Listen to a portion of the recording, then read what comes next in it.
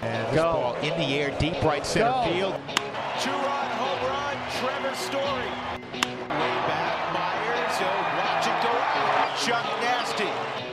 Two-run home run, David Dahl.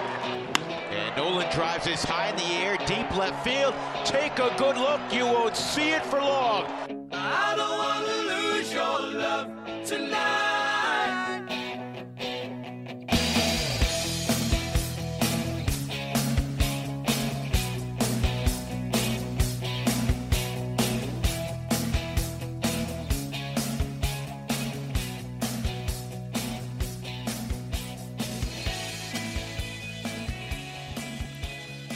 Welcome into the DNVR Rockies podcast presented by Mile High Green Cross. Sign up for their loyalty program and receive 20% off your entire purchase once per month. I'm your host, Drew Kreisman. With me on this one is our beat writer, Patrick Lyons. I was hoping maybe we could get my mother back on. We'll see whether or not that fully works out or not, because we are continuing along with our conversation of the PBS documentary by Ken Burns, simply titled Baseball. We've reached the sixth inning, covering the 1940s, essentially a very happening decade, if I may use a sort of a word of the times, but not as it was used. And a lot went on, is what I'm trying to say here. This is, of course, the decade where we get to tell the story of Jackie Robinson.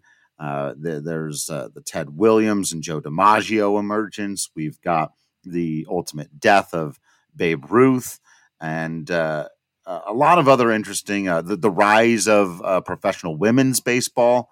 A lot of pretty great stuff. This was one of my favorite episodes so far. Patrick, what about you?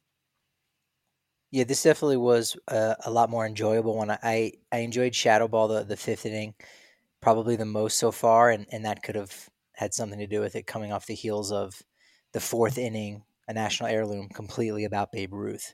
So 5 was a breath of fresh air, but 6, I think, really, kind of getting, to your point or to touch on how you might be feeling about this, it really, discusses the superstars that, maybe our parents' generation grew up hearing about and feeling fondly about. And we know, Mickey Mantle was all of our parents' heroes when they were younger, but the ones right before that, their older siblings or the ones that their parents talked a lot about were those guys, like you mentioned, Ted Williams and Joe DiMaggio. So I think there's actually a lot of ground that does get covered here in the 1940s, in an era in which so much happens, but it really starts to help dictate the generations and the decades that come right after. Yeah, there was someone who was speaking. It might have been Doris Kearns Goodwin, who my mother texted me in the middle of it. I love her. Me too. We've always loved Doris Kearns Goodwin. Phenomenal historian on American presidents, also, by the way. Mm-hmm. But she knows her baseball, and she's written many books about baseball as well. And I think it was her who made that sort of comment about how it was her father's hero was Jackie Robinson, and how that had sort of made it natural for her as a young person, jumping, I guess, all the way into that. We'll pull out, and we're going to have all kinds of things to talk about. So I didn't want to dive right into the Jackie Robinson story and all the heaviness that comes with that. But it made that point of like, they can feel so far away. Some of these guys, Christy Mathewson, who was born in like 1890 or so, stuff like that. You're going way back for some of these guys. But now we're talking about your grandfather's baseball players, basically. And it feels a little bit more real. It feels a little bit more tangible. I tweeted out during the episode, of course, of the Joe DiMaggio streak. We all know the number 56, but I always forget the other one, that he didn't just have the 56, that he went another 16 games after that. So he hit safely in 72 of 73 games. And I said, if this had happened earlier in baseball, I might not have believed it. If this hadn't happened at a time when there was like radio and enough people were going to the games that I could say this wasn't made up. I never would have believed a person could do that. It really hasn't been approached. I don't think anyone's hit even a 40-game hit streak since, Pete Rose, I think perhaps maybe in 1980 or late 70s. So it's never really been touched upon. I want to give a shout out to my father-in-law because we had a conversation about Joe DiMaggio. He's a lifelong Yankees fan, and talking about how much luck could possibly be involved in any hit streak, right? There's going to be times in which you only get one hit. So theoretically, if you go 1 for 4 every day for 30 games, which is a great hitting streak, 30 games is fantastic, and it's still pretty rare. You could have a 250 batting average during that time. And Right. so I went back and tried to find, the batting averages of a lot of the guys that, had 35 or more. And for the most part, they were, I think there was at least one person who was maybe only hitting 333 for their average. But during the course of DiMaggio's 56-game hit streak, he did average 408 during that time, which is an interesting figure because we'll go back and forth between DiMaggio and Williams, but 408 is an interesting figure because we know Ted Williams hit 407 for the entire season. Yeah. Yeah, it's pretty incredible. Since we're on the streak and we're already diving into it, let's just stay here for a moment. This has always been one of those to me that felt a little bit more achievable, and you got into some of the reasons why. There is an element. I'm not saying that it was lucky that Joe DiMaggio did what he did by any means, but Right.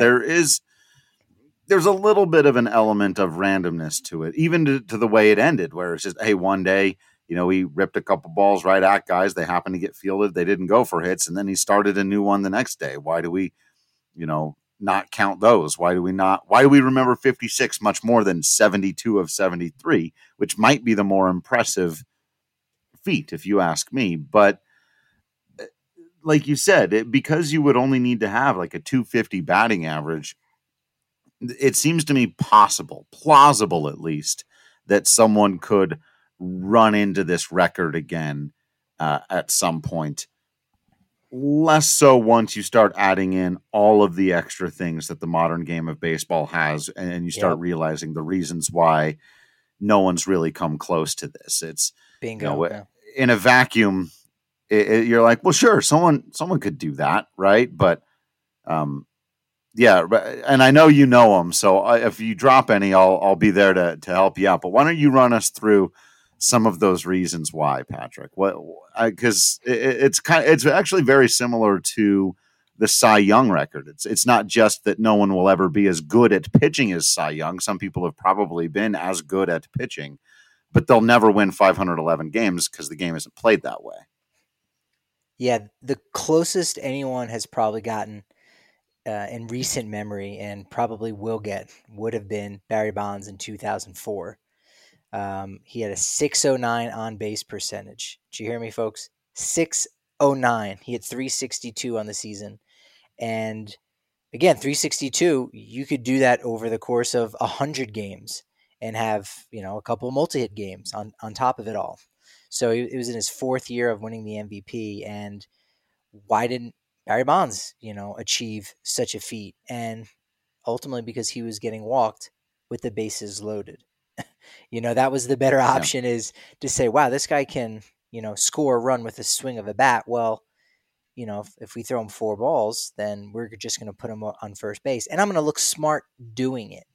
That's the thing, is that now in baseball, there's an intelligence factor in the choices and decisions that coaching staff make up. And because they've got evidence, they've got proof that, certain methodology is going to work if you give the guy a free pass.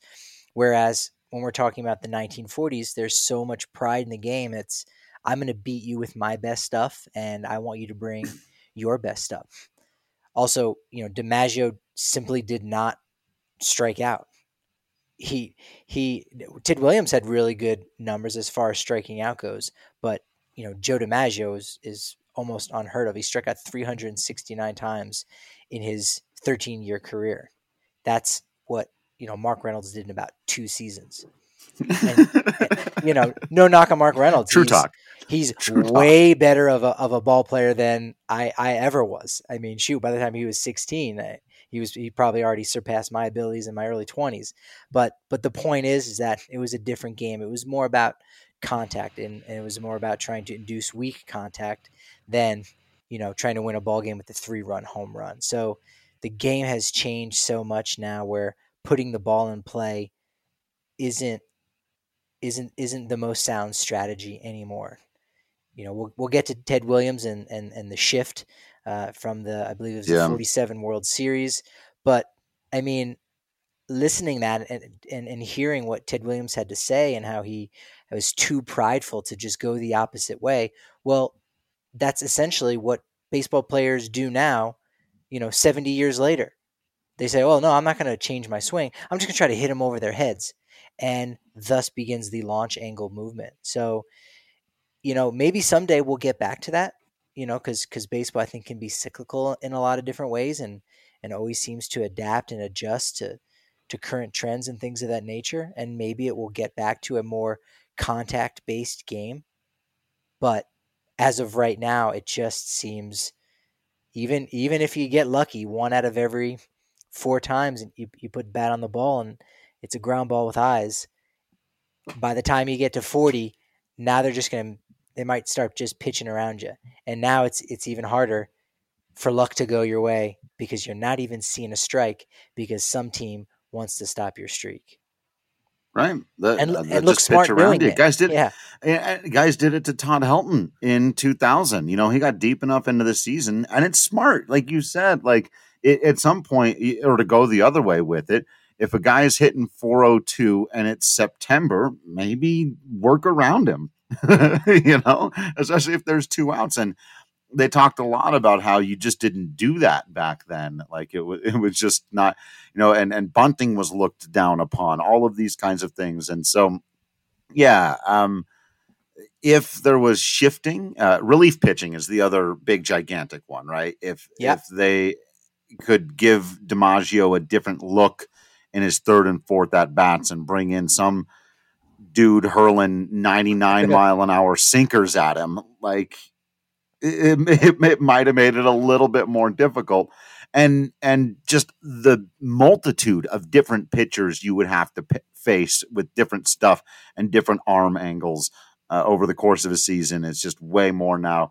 And the big one that, of course, loomed over all of last episode and all of this one, didn't have to hit against any black or Cuban or Dominican players. And, that certainly was to his benefit, the limited talent pool. Yeah, and that gets obviously talked about here, and as we're dealing with the era of Jackie Robinson and the impact that it had on various players from Satchel Paige to Josh Gibson, as we've been talking about for the last couple episodes. But it makes it a lot easier when you're not playing against the best. You're just playing against the most privileged. And that may also be why, Ted Williams' record stands as it does. Part of the reason why, again, no one else is going to do that. But nonetheless, I loved this quote. I'm not sure if it was a writer or if it was just the narration again from the documentary, but he thought, talked, and breathed hitting. I think that pretty much sums up Ted Williams. We can move on. No, I liked his own quote when he said, God could come down from heaven and he couldn't throw it past me. I thought that was pretty good. But why don't I jump into my controversial take here? I threw all of the syllables into that one for it's it. Controversial. It's a colder day in Colorado, so we could use some hot takes. Warm us up, Drew. Warm us up. That's right. Is Ted Williams maybe kind of a dick? Now, look. Manscaped, I hope. Now, hear me out. No one's questioning his talent. Okay. But listening to some of the things he said, some of the things that were said about him, and some of the things that were said of his game, I got the sense that if he played today, now maybe this is more a comment on the rest of us than on him. Okay, he refused to take defense seriously. He basically told his teammate, who was like, man, could you try to field the baseball every once in a while? I'm going to make more money than all of you put together. That was his response to, you should play defense hard. I'm going to make more money than all you guys. And I mean, he did, to be fair, to his credit. He was right. I sort of get the sense that if David Dahl or Raimel Tapia said something like that after a bad defensive effort, earlier in their careers, and responded that I don't think that the media and the fans or the coaches of today would take kindly to that. They even told a story about Ted Williams spitting on a guy. Now, I knew he was always a fiery character on the diamond, and those stories don't really get to me. But this thing about him, I don't know, refusing to play defense hard and kind of telling people he was going to make a bunch of money, for some reason that kind of got to me in a weird way. What do you think? I'm overreacting? No, because you make fair points. You do make fair points, and I think it. Given maybe some different context, you might think a little differently. But he was very brash. No two ways about it. And Babe Ruth said many things, probably akin to that, trash talking the president, and saying, "Hey, I had a better year than him last year, so that's why I'm getting paid more money." Which is funny. Yeah.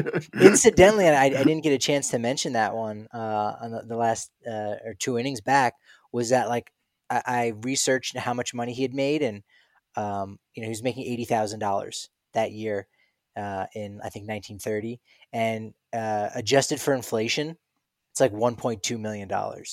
So it's not like he was getting paid $20 million, relatively of that time. It was still, 1.2 mil. So it goes to show you how far, we've come as far as what professional athletes make. But, for all of those things that probably make him sound like a bad teammate, you have to take a couple things into consideration. Is that he didn't have a good relationship with the media, possibly because of some statements, like that. Also could be, if it been taken slightly out of context, or, how it was framed. He had a very tumultuous relationship with writers. He called them Knights of the Keyboard, for the way that they were kind of holier than thou at times. You consider the fact what he did in service in World War II, and maybe, definitely more importantly in the Korean War, and you just see like how much he actually backed up the things that he said. John Wayne essentially made his career pretending to be Ted Williams. Like, that's who he was in his films. I don't know if he said that exactly, or if I'm just misremembering a quote from Bob Costas. I think that's right. Yeah, that he was just, and there's a resemblance too. Those two guys, do look a little bit alike, but he backed it up. And I think maybe the most telling thing, as far as, and you can be, to use your verbiage, dick. So I'm paraphrasing you. So it's not like I'm actually saying it. Manscaped. But hashtag Manscaped. Is that, what kind of a person was he at the end of the day? Yeah, maybe he said a couple things that might have rubbed you the wrong way, but what did he do when it mattered most? And he went to war twice. And in, I think it was 1966, on the day that he went into the Hall of Fame in Cooperstown, he stood up there and he stood before the crowd and he said, quote, "I hope that someday the names of Satchel Paige and Josh Gibson in some way could be added as a symbol of the great Negro players that are not here only because they were not given a chance." He did that when no one asked him to and no one needed him to. And so at the end of the day, I say no, he's not that. He has all right. No, look, you can be an American hero, a humanitarian, a great spirit, and still be kind of a dick. I submit that he is all of those things. Clearly an American hero, arguably and probably the greatest hitter who ever lived. Much more important on the social issues that so many other ball players great ball players that we love to turn into heroes got wrong, including somebody I used that word to describe, Kenneth Mountain Landis. Excuse me. I got the Mountain Landis, excuse me. Kennesaw Mountain Landis. Totally wrong on this issue. So maybe I'm giving Teddy a little bit of a hard time for not trying hard on defense. It was one of those things where it's like, you think of, when old crotchety old people, when we were growing up talking about the game, play the game the right way. All these old guys, they played the game the right way, and here's Ted Williams in the 40s being like, I don't need to play defense hard. I'm the greatest hitter in the world. And you're like, okay, I guess he's right. Everything about launch angle is what Ted Williams talked about 70 years ago. I think you don't like him because he was a former San Diego Padres player. Granted, is that what it is? That was back when they were in the Pacific Coast League, when they were a minor league team, but it could be that. It could possibly be that. But he was neglected when he was a kid. I forget what his dad's deal was, but I know his mother was, heavily religious and, worked at a lot of the missions in San Diego. In fact, I guess one of the fun facts of this episode is that you could say that Ted Williams is a Mexican-American ball player. His mother was 100% Mexican. And although Ted Williams he's the great all-American boy look, his brother, Danny Williams, got, kind of the genes of his mother. And he lived a very short life and, got into trouble and was kind of, treated for, by the color of his skin, not the content of his character, unfortunately. So treat Ted Williams for the content of his character, not some of the jerky things he said.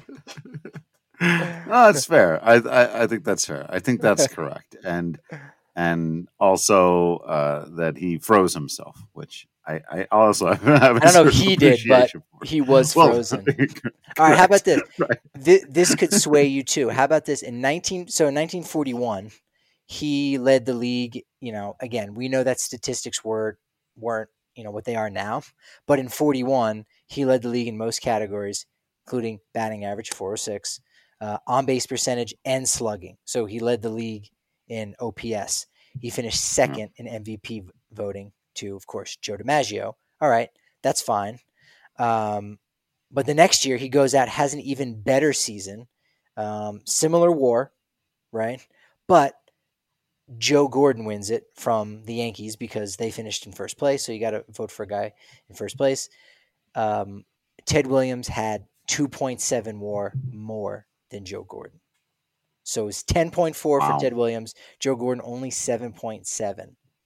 Brutal. And so, he got. And here's a kicker: the guy who finished 21st in voting, which you're like, it's not a big deal. Well, getting a vote is important, has some value. Only 29 guys got vote in 1942, but the guy who finished 21st, Rick Farrell, had negative 0.8 WAR.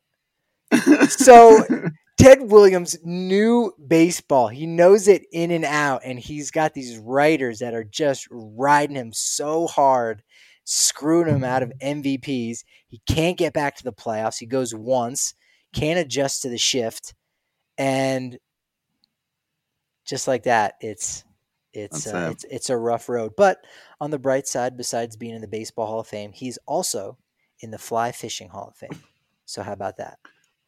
Well, there you go. Another fun fact. So if you're gonna go fly fishing, which you probably shouldn't right now, although if you're out in enough area, that actually might be one of the things, because you do that in pretty much in isolation, don't you? Very true.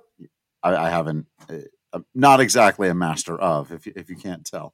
But I know the perfect thing you can do to cheers Ted Williams and go fly fishing, and that's help out our friends at the farmhouse over at Breckenridge Brewery. They need your help during this time, and they can get your meal or your beer at the farmhouse right there for you. Use code DNVR and save $5 off the meal.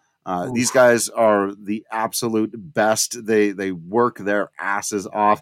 It's been a rough go for them, like a lot of people in the restaurant industry, but they're still serving meals out there at the Littleton location for Breckenridge Brewery. So call them today at 303 803-1380 from 12 p.m. to 8 p.m. That's when they're doing their pickups. They will bring your to-go order out to your car for you.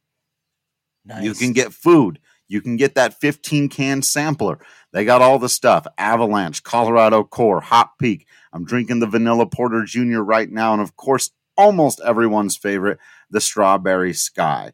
So make sure to get – you can also find a Breck Beer Locator app to get Breck Beer anywhere else if you don't – you're not located close enough to the farmhouse out there. You want to just go get some down at your local liquor store. Hopefully they're following all the guidelines. Davidson's is still doing pickup and delivery and all of those things. So get your Breck brew. Cheers to Ted Williams for the unfortunate fact that he didn't win these MVPs and other accolades, and the fact that I'm being a jerk about it all these years after the fact. This Vanilla Porter here is for Ted Williams, I'll say. I like that you said, and I don't know if it was intentional or not, Drew. I'm going to say it is. Well, for the folks listening at home, it was very intentional that you chose to say Cheers, which was a show based in Boston where Ted Williams played. I know you did that on purpose. Of course. Come on. I run that deep. My references just run that deep. I think I actually drafted Sam Mayday Malone in our fantasy fictional character draft last year with Manny. I believe that's correct. I think he might have been my closer. I needed a closer late in the draft. So before we move away from these two ball players, there were a couple other notes on Jolton Joe that I had here. One, I really liked this line. I'm pretty sure this was just narration written by either Ken Burns or one of the writers, remarking on the irony that a guy named or called Jolton Joe made everything look effortless. That it was this, the idea that Jolton is this very spastic motion, but that the guy was a very smooth ball player. I enjoyed that observation. But I think maybe my favorite thing about that segment of it when they were discussing the hit streak, and I couldn't find his name. They didn't bring it up during this particular thing, and I don't think he came back up in the doc. I didn't go back and look. It was an older gentleman who was just telling a story about going into, barbershops or wherever, and people just asking, did he get one yesterday? Did he get one yesterday? Not even specifying what they were talking about or who they were talking about, but everybody just knew. And he made this particular comment, and I love this because I don't know how much I talk about it on the podcast, but it's basically the reason why I love sports. And he said, we did that. And at first I thought he was just talking, our team, our Yankees, our guys, our whatever. We did that. Okay, that's a collective feeling I think a lot of people feel. But then he said, one of the human race did a marvelous thing. And that really speaks to me. And I think that it explains why I oftentimes have different reactions to when the Rockies blow a big one or, whatever happens, that my enjoyment of the game comes from appreciation for those who do it extraordinarily well. And that involves tipping your cap to them when you get beat. There was another writer who said, I think baseball is all about losing in the end. Talking about Ted Williams not being able to win the World Series and hitting 200, the greatest hitter of all time in the most important games of his life, couldn't get it done, couldn't get a hit. And so you take these moments, whether or not you're a Yankees fan or a Joe DiMaggio fan, or here in a moment, a Jackie Robinson fan or a Brooklyn Dodgers fan, that sports allow us to come together and marvel at what we are capable of just as a human race. And that phrase, human race, was super heavy in the 40s. It's easy to say, "Hey, we of the human race did a marvelous thing," and I thought that was the line of the documentary, because we of the human race did the Jolton Joe 56 game hit streak thing. We did that, but we of the human race also excluded all of these people for over 70 years from getting to participate in something we called the national pastime. But then we of the human race did another marvelous thing and finally righted that wrong. I just thought it was a very powerful comment on that when someone does something that special, it's not just like, hey, way to go, Joe DiMaggio. Hey, way to go, Yankees. Hey, way to go, Yankees fans. When you do something on that level, it's like, look what we did. Like, look what humanity is capable of. I love that. I love it. That's very poetic, and like you said, it's powerful, and I think you gave it even more power in its context when you see this entire inning as a whole. And we'll get into all the Jackie Robinson stuff, but it is very much something that I think brought people together at that time. Like, did he get a hit? Just like it brought the country together in '98. It's sad to think about it now, but anywhere you went, he would ask, did they hit a home run? Did one of them hit did McGuire, did Sosa hit it? And it may have been less about the human race thing, but it was definitely about overcoming obstacles and just having an amazing performance, which nobody can doubt that DiMaggio did that year and throughout his career, because as he said, and this would be one of the reasons why you go, yeah, Patrick, I hear what you said about Ted Williams, but let's compare him to Joe D, who said, talk about why he plays so hard every single game, and it was, quote, because there might be somebody out there who's never seen me play before.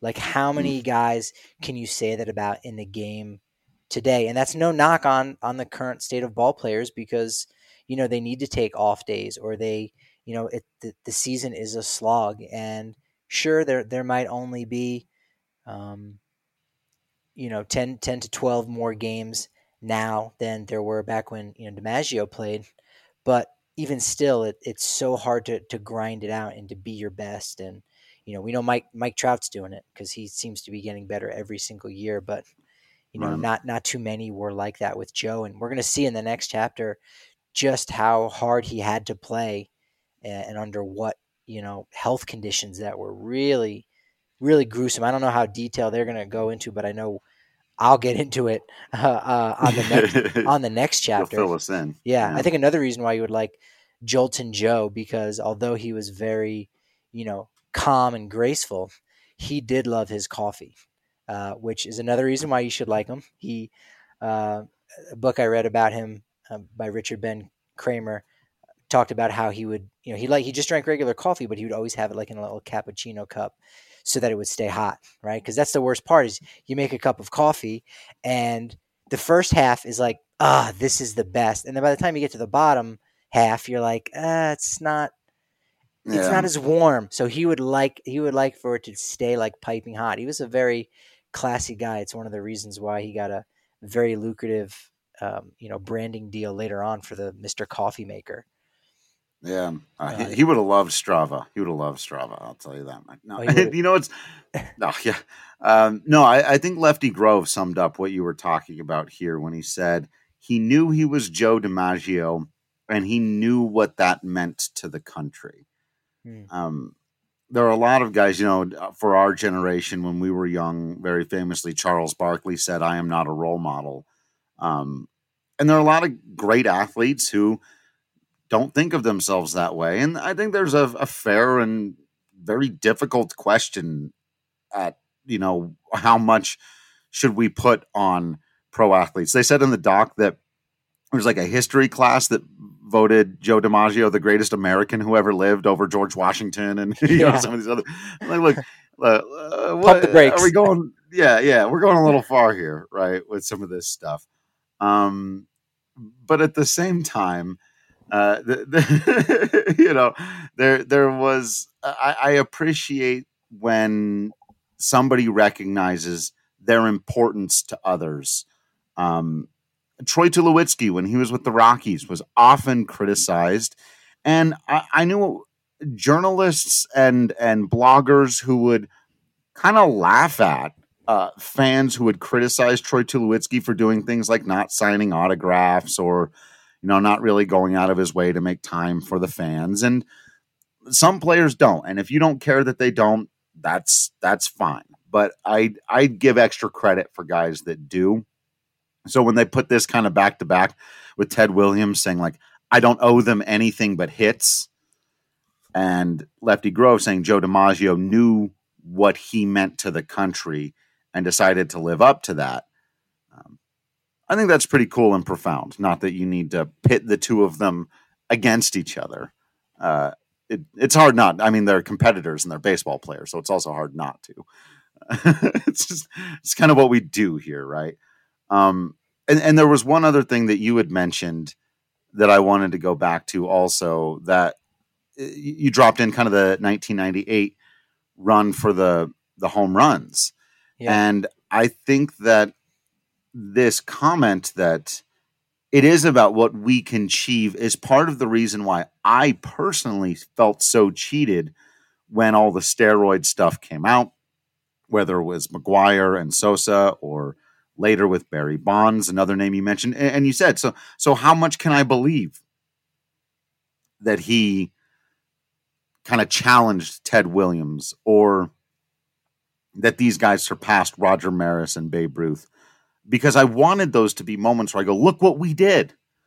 Look what we did.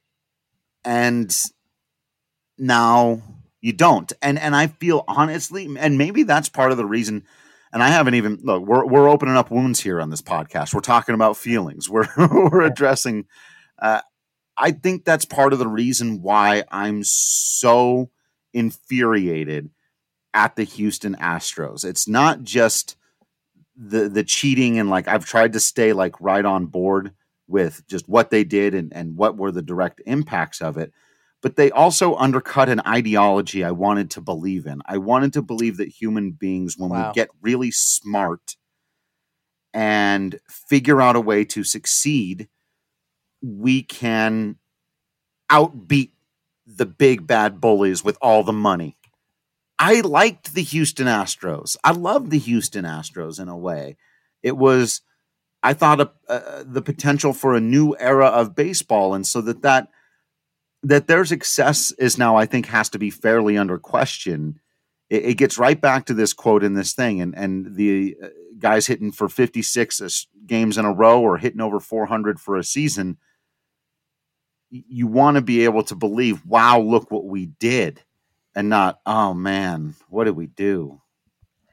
That's huge what you just said, because you stumbled on it for anyone who might not understand why the Astros sign stealing scandal, in your estimation, is the worst. Not one of the worst. We can all agree it's definitely one of the worst, but why you put it at the top, because it took away your ability to trust.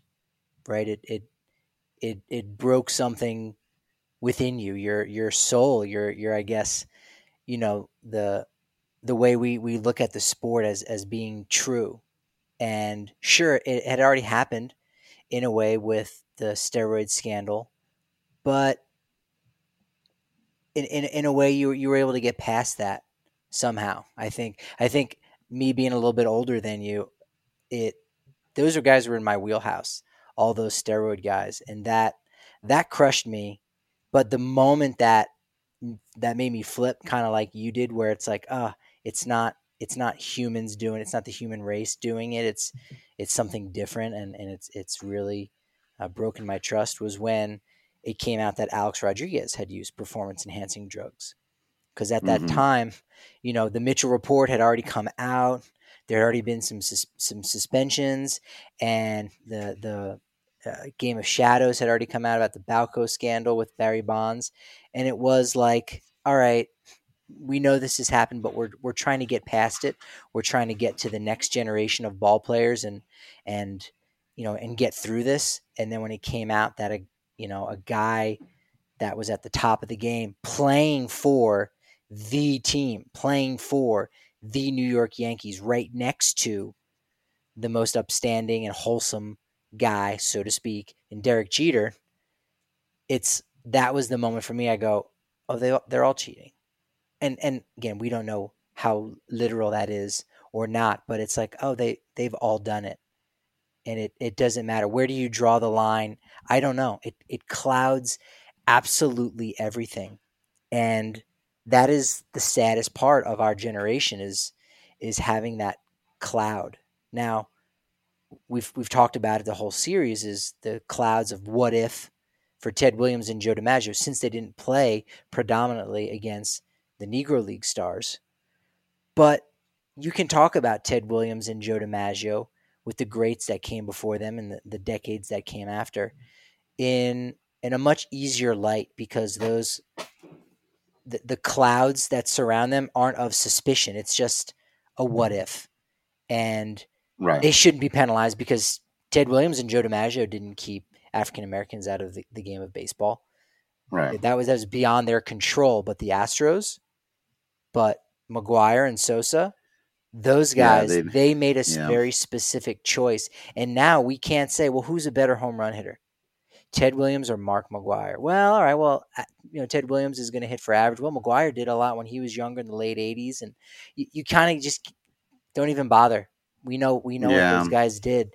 And it just takes the air, out of our sails as far as talking about the guys that we saw and loved growing up with, to try to put them on a pedestal.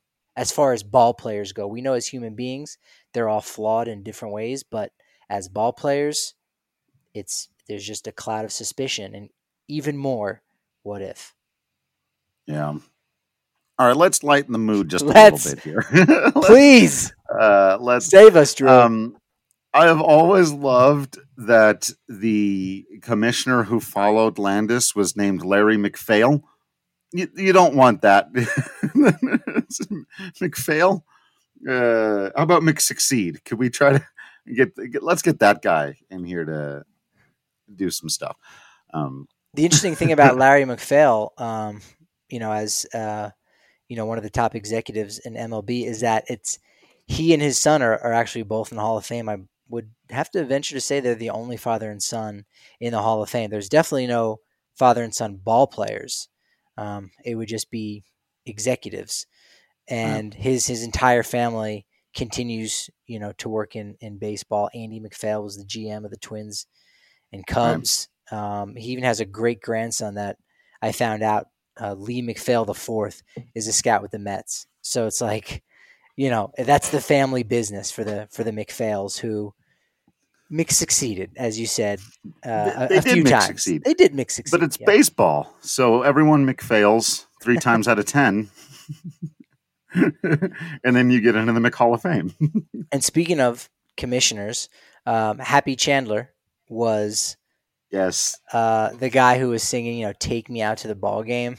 That was so beautiful. I knew the name Happy Chandler. Of course, he's in the Hall of Fame with, I think, every commissioner of baseballs is enshrined in Cooperstown. But seeing him so far, that's right. It's everyone that is not an active commissioner is in the Hall of Fame. So Rob Manfred will be there eventually, because there's a 100%. There's a 100% rate. Selig got in already. So, but yeah, Happy Chandler, I thought that was interesting. He was like 91 years old when he passed away. So he must have sat down to film this with Ken Burns, and passed away, unfortunately, soon after that. But he's a guy that, from this inning, from this chapter, I want to learn a little bit more about. A Southern guy who's happy, he was educated. Came about during the time of Jackie Robinson. He's definitely somebody on my biographies to read list. Yeah, I got to learn more about him. I honestly don't know much at all. You got to appreciate anybody whose nickname is Happy. You don't come by that by being, well, as I put it earlier. All right, we'll move on from the Manscaped Ted Williams terminology. While we're talking executives, one other one that got a shout out at the end there, telling the story about going to see Babe Ruth on the day before he died. Coloradan, Ford Frick. Is that true? I didn't know he was from Colorado. That's what my mother texted me. So. Ford C. Frick. So- Interesting. So if she's wrong, that's on her. What was I supposed to fact check stuff before coming on here and reporting it to people? Well, if Mom says it's true. Yeah. Not fact checking my mother. Yeah, that's true. Yeah, I'm seeing something. I'm seeing Colorado Springs mentioned, throughout his biography, and he played ball in Colorado Springs. Oh, he taught English at Colorado Springs High School and Colorado College. Did not know that. Barbara Kreisman coming in. Ford Frick. Very nice. Yeah. He was a writer first, so it's kind of interesting. I don't know all of the paths to the commissioner's office. Of course, Kennesaw Mountain Landis was a traditional, justice, a traditional judge, and Bud Selig we know was an owner. But Ford C. Frick was originally a writer and was Babe Ruth's ghostwriter, and as you said, was one of the last people to see Babe Ruth alive. And as we'll learn in future innings, was the man who decided that an asterisk was the best way to describe Roger Maris's feats, as he couldn't let his buddy Babe no longer be the record holder. That's right. So now we turn to the big hero of this episode, of this chapter, of this part of the story, who was probably not using Mile High Green Cross just because it wasn't around back then. I'm telling you, he could have been. He could have been. Might have been into it. Who knows? But if you're into it, you got to get a part of their loyalty program. You'll get 20% off your entire purchase once per month. They're doing all kinds of stuff to make sure that you're safe during these times. You can get your pickup. They're following all the protocols. You'll be nice and safe. They accept Hyper, so you don't have to do a deliver of cash. Like, that's one thing that, a lot of, who knows how clean that stuff can be. And it's something that I know a lot of people haven't really thought about, but some people think about the cash stuff, and it can be difficult with different dispensaries because almost all of them have to do the cash thing. One of the great things about Mile High Green Cross, they don't. So if you're at all worried about that, you want to keep your payments digital right now, which is super smart, by the way. They take Hyper. You can get this whole thing done with very quickly. They've been set up to do the digital thing since before all of this. So they're not going to be all messed up by your order and not know how to do it. How some people are like, oh, we've never done this before. So sign up for the loyalty program, receive 20% off your entire purchase once per month. Offer extends to all current members. So let's get in here and talk about not just Jackie Robinson. I feel like the story of Jackie Robinson is really the story of three people. And in most movies and dramatizations or documentaries, I feel like it's presented as such. So maybe that's why I feel this way. But of course, there's Jackie Robinson. There is his wife, Rachel Robinson, who is 97 years old, still with us. She's amazing. Born in 1922, just one of the greatest people that we've ever gotten to have. And of course, Branch Rickey, who we've talked about before in terms of the introduction of the farm system. And, it is one of those things where I do feel like the movie 42 walks dangerously close to portraying him as the kind of white savior who decided, I'm going to do a really good thing, and I'm going to go find a black guy to play baseball out of the kindness of my heart, and we're going to solve this societal problem together. Where the documentary, makes it very clear that he was an analytical mind and he'd come up with the farm system for all of these reasons, sort of the Billy Bean of his day. And it makes sense that he would look around and go, well, shoot, those guys are good and no one's using them. I'm going to use them. And so it was maybe a little bit more cold and calculating, but certainly he was smart enough and kind enough to pull it off. And when you listen to the way Rachel talks about him, that always blows me away. When she would talk about, they would yell these things at Jackie, but Jackie and Ricky would stay strong. She always included him in it. And so, as much as you might kind of wince a little bit at, do we give him too much credit sometimes? It really is the story of three people with the strength to show literally millions of people how stupid and ignorant and wrong they were. Yeah, as baseball fans get older and they learn more about the game, as a child, they just learn that Jackie Robinson broke the color barrier. They don't know how, they don't know why, just why he was just so good. They could not let him play. And that's the story you probably learn in elementary school. And you get a little bit older and you learn, no, well, there was a person who had to make that decision to give him that chance, and he deserves some credit too, and that's true. And then as you get older and you read more and you watch documentaries and like you say, you just kind of look at it analytically, that Branch Rickey was looking at it analytically and saw that there was, market inefficiency in a sense, and that there was an opportunity there, that it wasn't just entirely based upon a good heart, because there's a lot more than that went into it.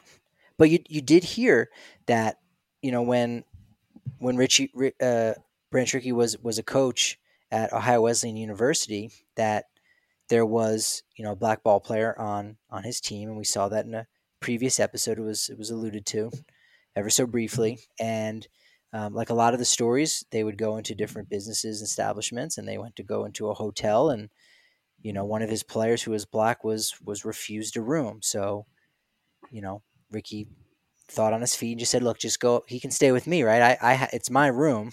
I have an extra bed. He can come stay up with me." And then ultimately, when he goes upstairs, the player's just sitting there crying and just rubbing at his hands, and just said, "It's this skin. If I could rip it off, I'd be like everyone else." And that's part of the seed, I think, that gets planted. And at the end of the day, if Branch Rickey doesn't do that, yes, someone else would have, but when? And Right. would we have never had the civil rights movement, or would it have ended around the time we were born? Who knows? But it's almost I don't know if double standards the word, but it's a slippery slope. It's a hard line, like how much credit is deserved, and how much do you just say, "Wow, great job," and, well, wait a minute, you had some ulterior motives. It's hard. It's not easy.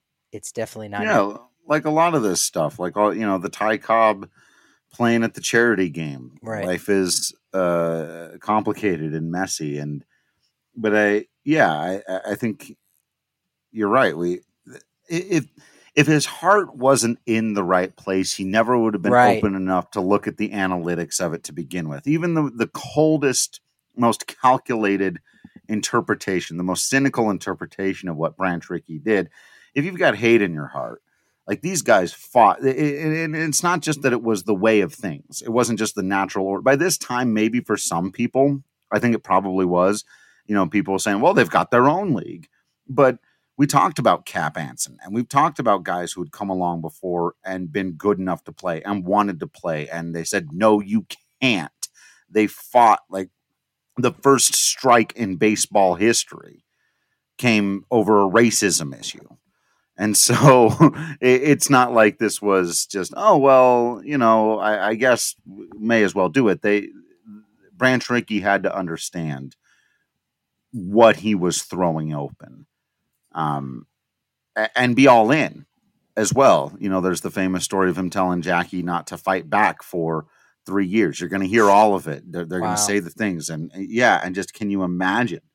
And the strength it would take from both of them, for Jackie not to fight back, for Branch Rickey to have the gall to say that to a man who you cannot understand what he's been through. I But don't know that. they had to have done it together. Right. Yeah, I don't know if I could have done it for the first 3 months of the season. So he says to him 3 years. Right. I don't know if I would have been able to deal with, all right, at the All-Star break, when we get back, so first 3 months, no, he had to go 3 full years. That's ridiculous. And we saw how John McGraw, had these list of players, and even tried to slide some players in Latin America to get into play, and it couldn't be done. So there were folks that try, and I don't. It would be nice to know who tried and who did what, but at the end of the day, it doesn't really matter that much. I think there's a lot of other stories that are way more important in hearing as far as baseball goes, and segregation and things of that nature. But yeah, it took the right person, not just in Jackie Robinson as a player, to turn the other cheek for 3 years, but it took the right baseball person, the right executive, to do something like this, and to almost act as the middleman between the manager and the players, because some of the Brooklyn Dodgers players even tried to sign a petition saying, no, it's not going to go down like this. He's going to start taking our jobs, and this is going to happen with more of the African American players. So Ricky had to make it good for the manager, coaching staff, players, as well as everybody above him, the other executives across the game, and the commissioner and the owners, to say, look, this is something positive. I'm sure he probably, as you said, really talked up the benefits of the their pockets, right? Pockets are going to get a lot fatter. And we saw that immediately once Jackie showed up in Brooklyn, that, half the attendants were African-American fans. So it took the right person to get the job done. And thank God it finally happened on April 15th, 1947. Yeah, it's actually Mario Cuomo of the Cuomos who are back in the news these days in this documentary, talking about how, this just felt so tragically late, how it was, let's all give ourselves a pat on the back, but, what the hell was wrong? And I 100% feel that. There's also something to the rest of the country lagged behind by another 20 years. George Will, who's always been a really interesting columnist whose work I've enjoyed, very rarely agreed with, but often enjoyed. And again, a great baseball writer, a great baseball mind, sort of talking about this sense of baseball as the great equalizer, and the what you do on the box score tells the reality of the day. And so on the one hand, it's like, yeah, it coulda, shoulda, woulda happened much earlier. And, he went on to say, he basically put Jackie Robinson and Martin Luther King on the same level, basically, that those are the two most important African Americans in the history of the country, is what he was saying. And that one of them was able to prove so through, again, that's sort of the theme of the episode. That's what sports do for us, right? They show what we can do. And he even said, like, I'm playing for my whole race, and I'm playing to prove that we're just as human as anybody else. And if we can play baseball just the same as other Americans play baseball, and other people see us, that may have been the single most powerful thing you could have done at the time to prove people are all the same. Baseball was so ubiquitous and so perceived to be fair that Jackie Robinson managed to break the color barrier in baseball 20 years before we would break segregation, most of the segregation in our laws. Yeah.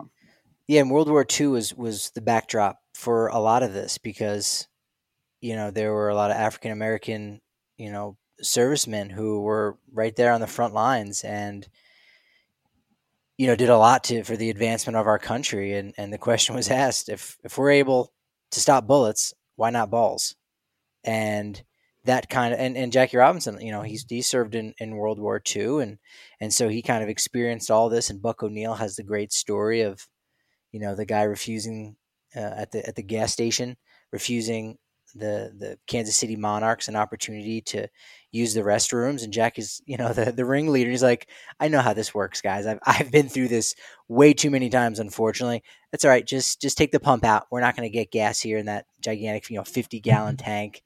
And the guy goes, all right, just go in, but be quick. All right. Because I'm in charge here. Right. And you begin to realize that, Jackie obviously is an educated man, went to UCLA. And as you said before, the way Rachel Robinson talks about not her husband entirely, but this civil rights leader and one of the most important Americans in our history. It's crazy to think that in the sport that we love so much of baseball, someone was that important. Like Babe Ruth is just, okay, hey, cool, he's a pop culture figure, whatever. But like Jackie Robinson is, when you talk about the most of people that helped shape America, Jackie Robinson is in the top 5. Yeah. Obviously top 10, but like top 5 even. Yeah. I think so. I mean, Robinson, MLK, Washington, Kennedy, FDR. So it's, it's kind of a list like that. Yeah. Yeah. And yeah, to think, he was an athlete, but he wasn't just that. And they talked about that too, how, Satchel Paige being mad that he wasn't the first guy. And there were lots of other guys who could have done it, certainly based on talent and skill. But Jackie was incredibly smart and well-tempered and all of the other things that he needed to be so that he could go on to continue to be this ambassador. And his wife, again, to go back to the Rachel thing, like, I honestly wonder if all of this would have blown up and we'd have been set back 10 or 20 years, if not for the fortitude of Rachel Robinson, who probably had to deal with more crap than either Branch Rickey or Jackie Robinson, because they could, to some degree, defend themselves a bit more. And they were out there on the field sort of separated. She's up in the stands watching games, getting the insults from people who were right there, dealing with it for years, having people come by the house, just what she had to weather. And the way she comes out of it with a positive spirit and optimism and a kind of glowing. I love Rachel Robinson. She's also one of the 10 greatest Americans who ever lived. Yeah, and the fact that she's still alive at 97 after all of that stress that she had to go through, as you said. I mean, we're coming on 50 years that Jackie Robinson passed away, so that she's been, on her own, still carrying that torch to this day. And I know her children, do the same to this day. And you're right. Jackie was, had these ulcers and, was having these, internal health problems because of all the stress that he was going through. But then he would go out the next day and have 3 hits. And it's like, okay, that was his way. Like I am more focused than ever. So like every grain, every cell within his body, every fiber was focused on getting revenge the only way he could, and that was on a baseball diamond, whereas Rachel had no outlet for that whatsoever. So I didn't know this. I just looked this up. Maybe you did. This is according to ever-trusted Wikipedia. I'll check the source. I've never heard of that site before. No, you've never heard of the Wikipedia, I believe it is. In 2017, Rachel Robinson received the Buck O'Neil Lifetime Achievement Award from the Baseball Hall of Fame. With this award, Rachel and Jackie Robinson became the first married couple to reside alongside each other in Major League Baseball's Hall of Fame. Wow, yeah. That's pretty neat. Yeah, and that makes me think that, Effa Manley, who was in episode 5 for Shadow Ball, we didn't get a chance to talk about her. She's the only female in the hall, right? Like there's an actual hall that you walk through that has all the plaques in, chronological order. And then there's other ways that you can get in, like our good buddy Tracy Ringlesby, who was the J.G. Taylor Spink Award winner for writing.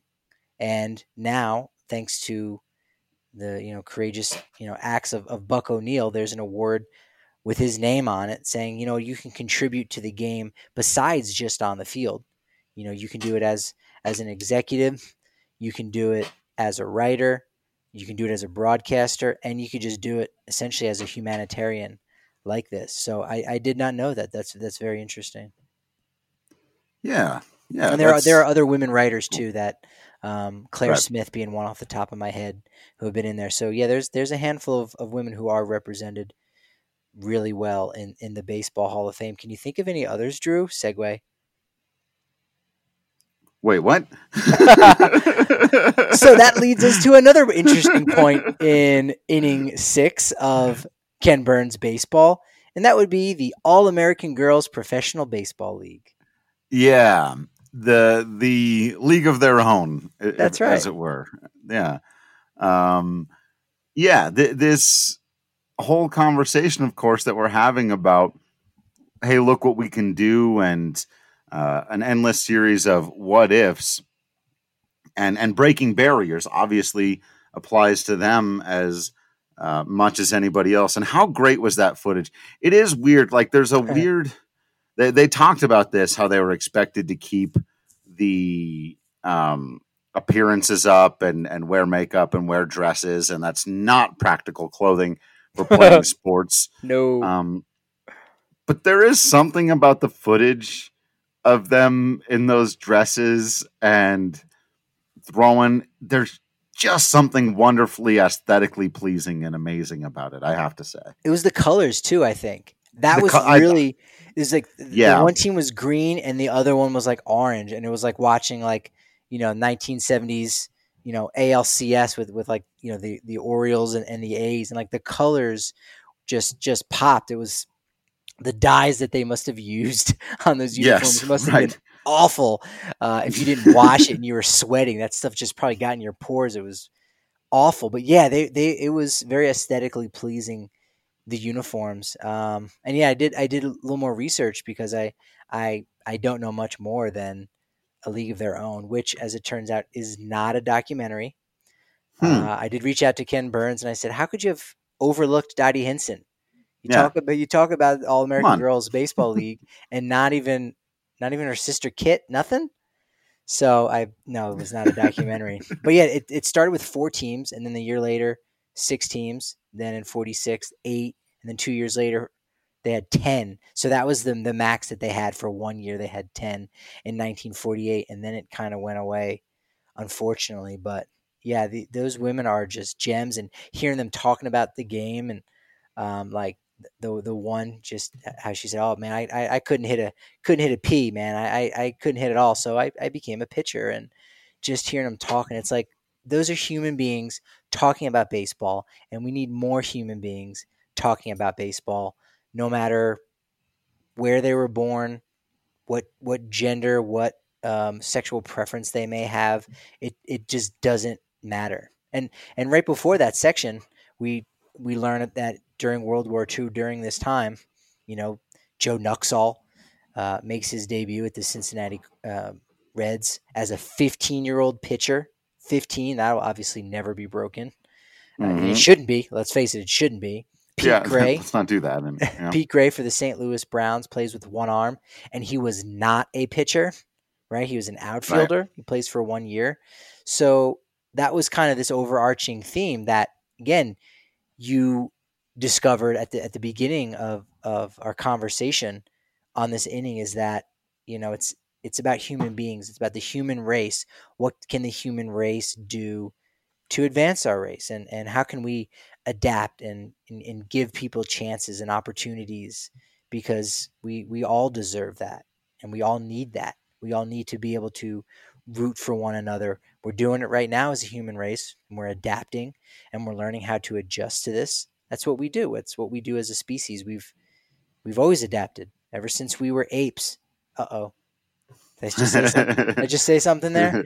But we've always adapted, and that's what we do well as a human race. And this entire chapter kind of, I think, shows the best of the human race.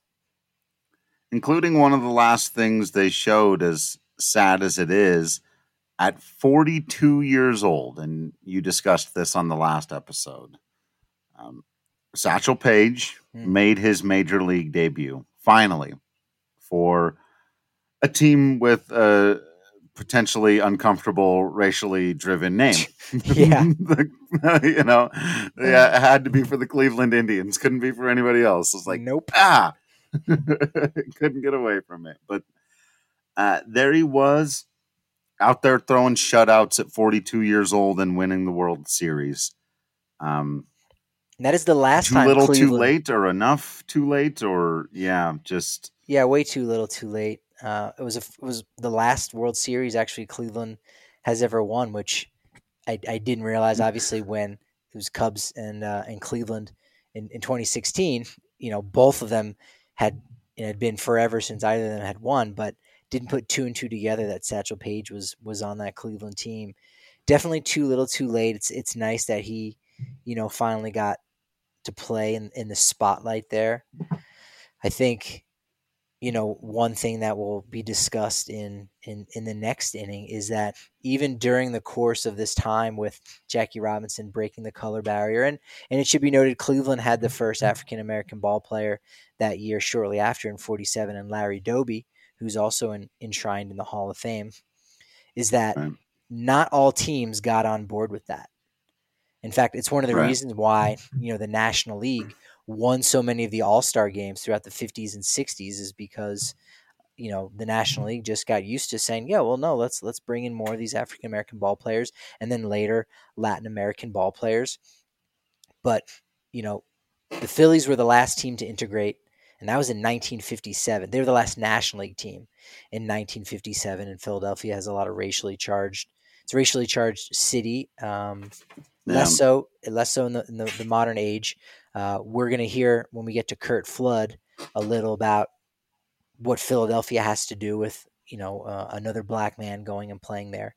But the final team to integrate in all of baseball was a team that had the opportunity to be the first, and that was the Boston Red Sox. We learned that Jackie Robinson was one of a group of players to have a tryout at Fenway Park. I think Willie Mays even later on got a tryout at Fenway Park, but the Red Sox have were run by some very, very racist folks, including Pinky Higgins, who I think he was the one in 42 who was the manager who was shouting all those racial epithets at Jackie Robinson, played by Alan Tudyk of dodgeball fame. But Red Sox finally integrated in 1959, 12 years after Jackie Robinson, with a gentleman with the interesting name of Pumpsie Green. Huh. Yeah. Pumpsie. Yeah, that isn't. So while some people got the clue and got the hint of like, yeah, let's kind of change the way we do business, both financially and both ethically, Boston, didn't get that memo until 1959.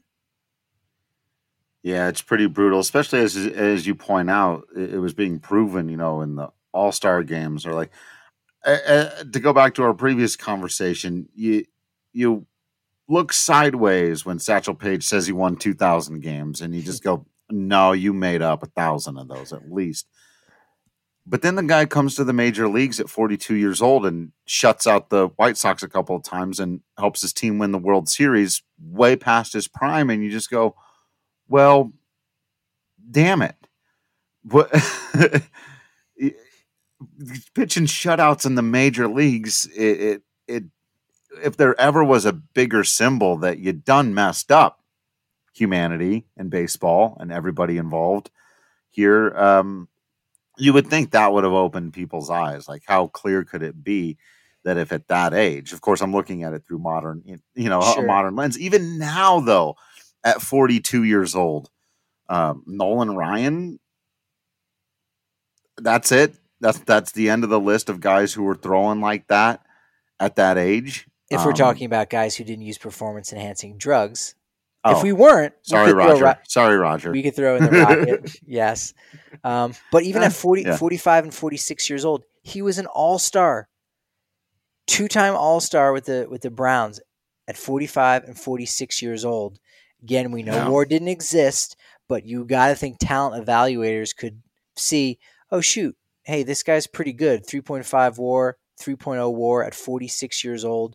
Actually finished 17th in MVP voting in 1952. So steps away after his age 46 season. And I imagine some of that could be to the fact that, you know what, he might have realized he could have made more money still barnstorming at that time. I don't know why. Maybe he wasn't offered. Maybe he wasn't offered a job, but as we talked about in the previous episode, in 1965, he came back for one start, 3 innings of shutout ball at 58 years old. Wow. Absolute legend. Yeah. All right. I think that is going to wrap it up for this episode. Hopefully everyone has been following along with the hashtag DNVR watches. We will pick it up with inning number 7 next Tuesday. Just going to keep going through these at 5 o'clock p.m. on Tuesdays and Thursdays. That's Mountain Time for those of you not in the time zone out here with us. And, anything we missed, let us know. I know every time we do one of these, and we keep going so long, but I think, oh, man, we could have talked about this a little more and that a little bit more. So hit us up on Twitter or Facebook or through email. Best way to make sure that we see your comment or question is to leave it on the podcast itself on the site. Subscribe to the DNVR.com to make sure that you can leave comments and do all of that good stuff.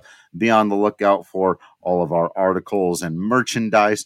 Remember that if it is within your means to help out our sponsors during this time, helping them out really does help us out. So drink your Breck Brew, get your Bojos, make sure you're nice and manscaped, and just continue to be safe out there. Please continue to stay home, be smart, take care of each other. We all owe a responsibility to each other in the end. So thank you all for continuing to be all of those things. We will continue to be Patrick Lyons and Drew Creasman. And until next time, we will see you at the ballpark.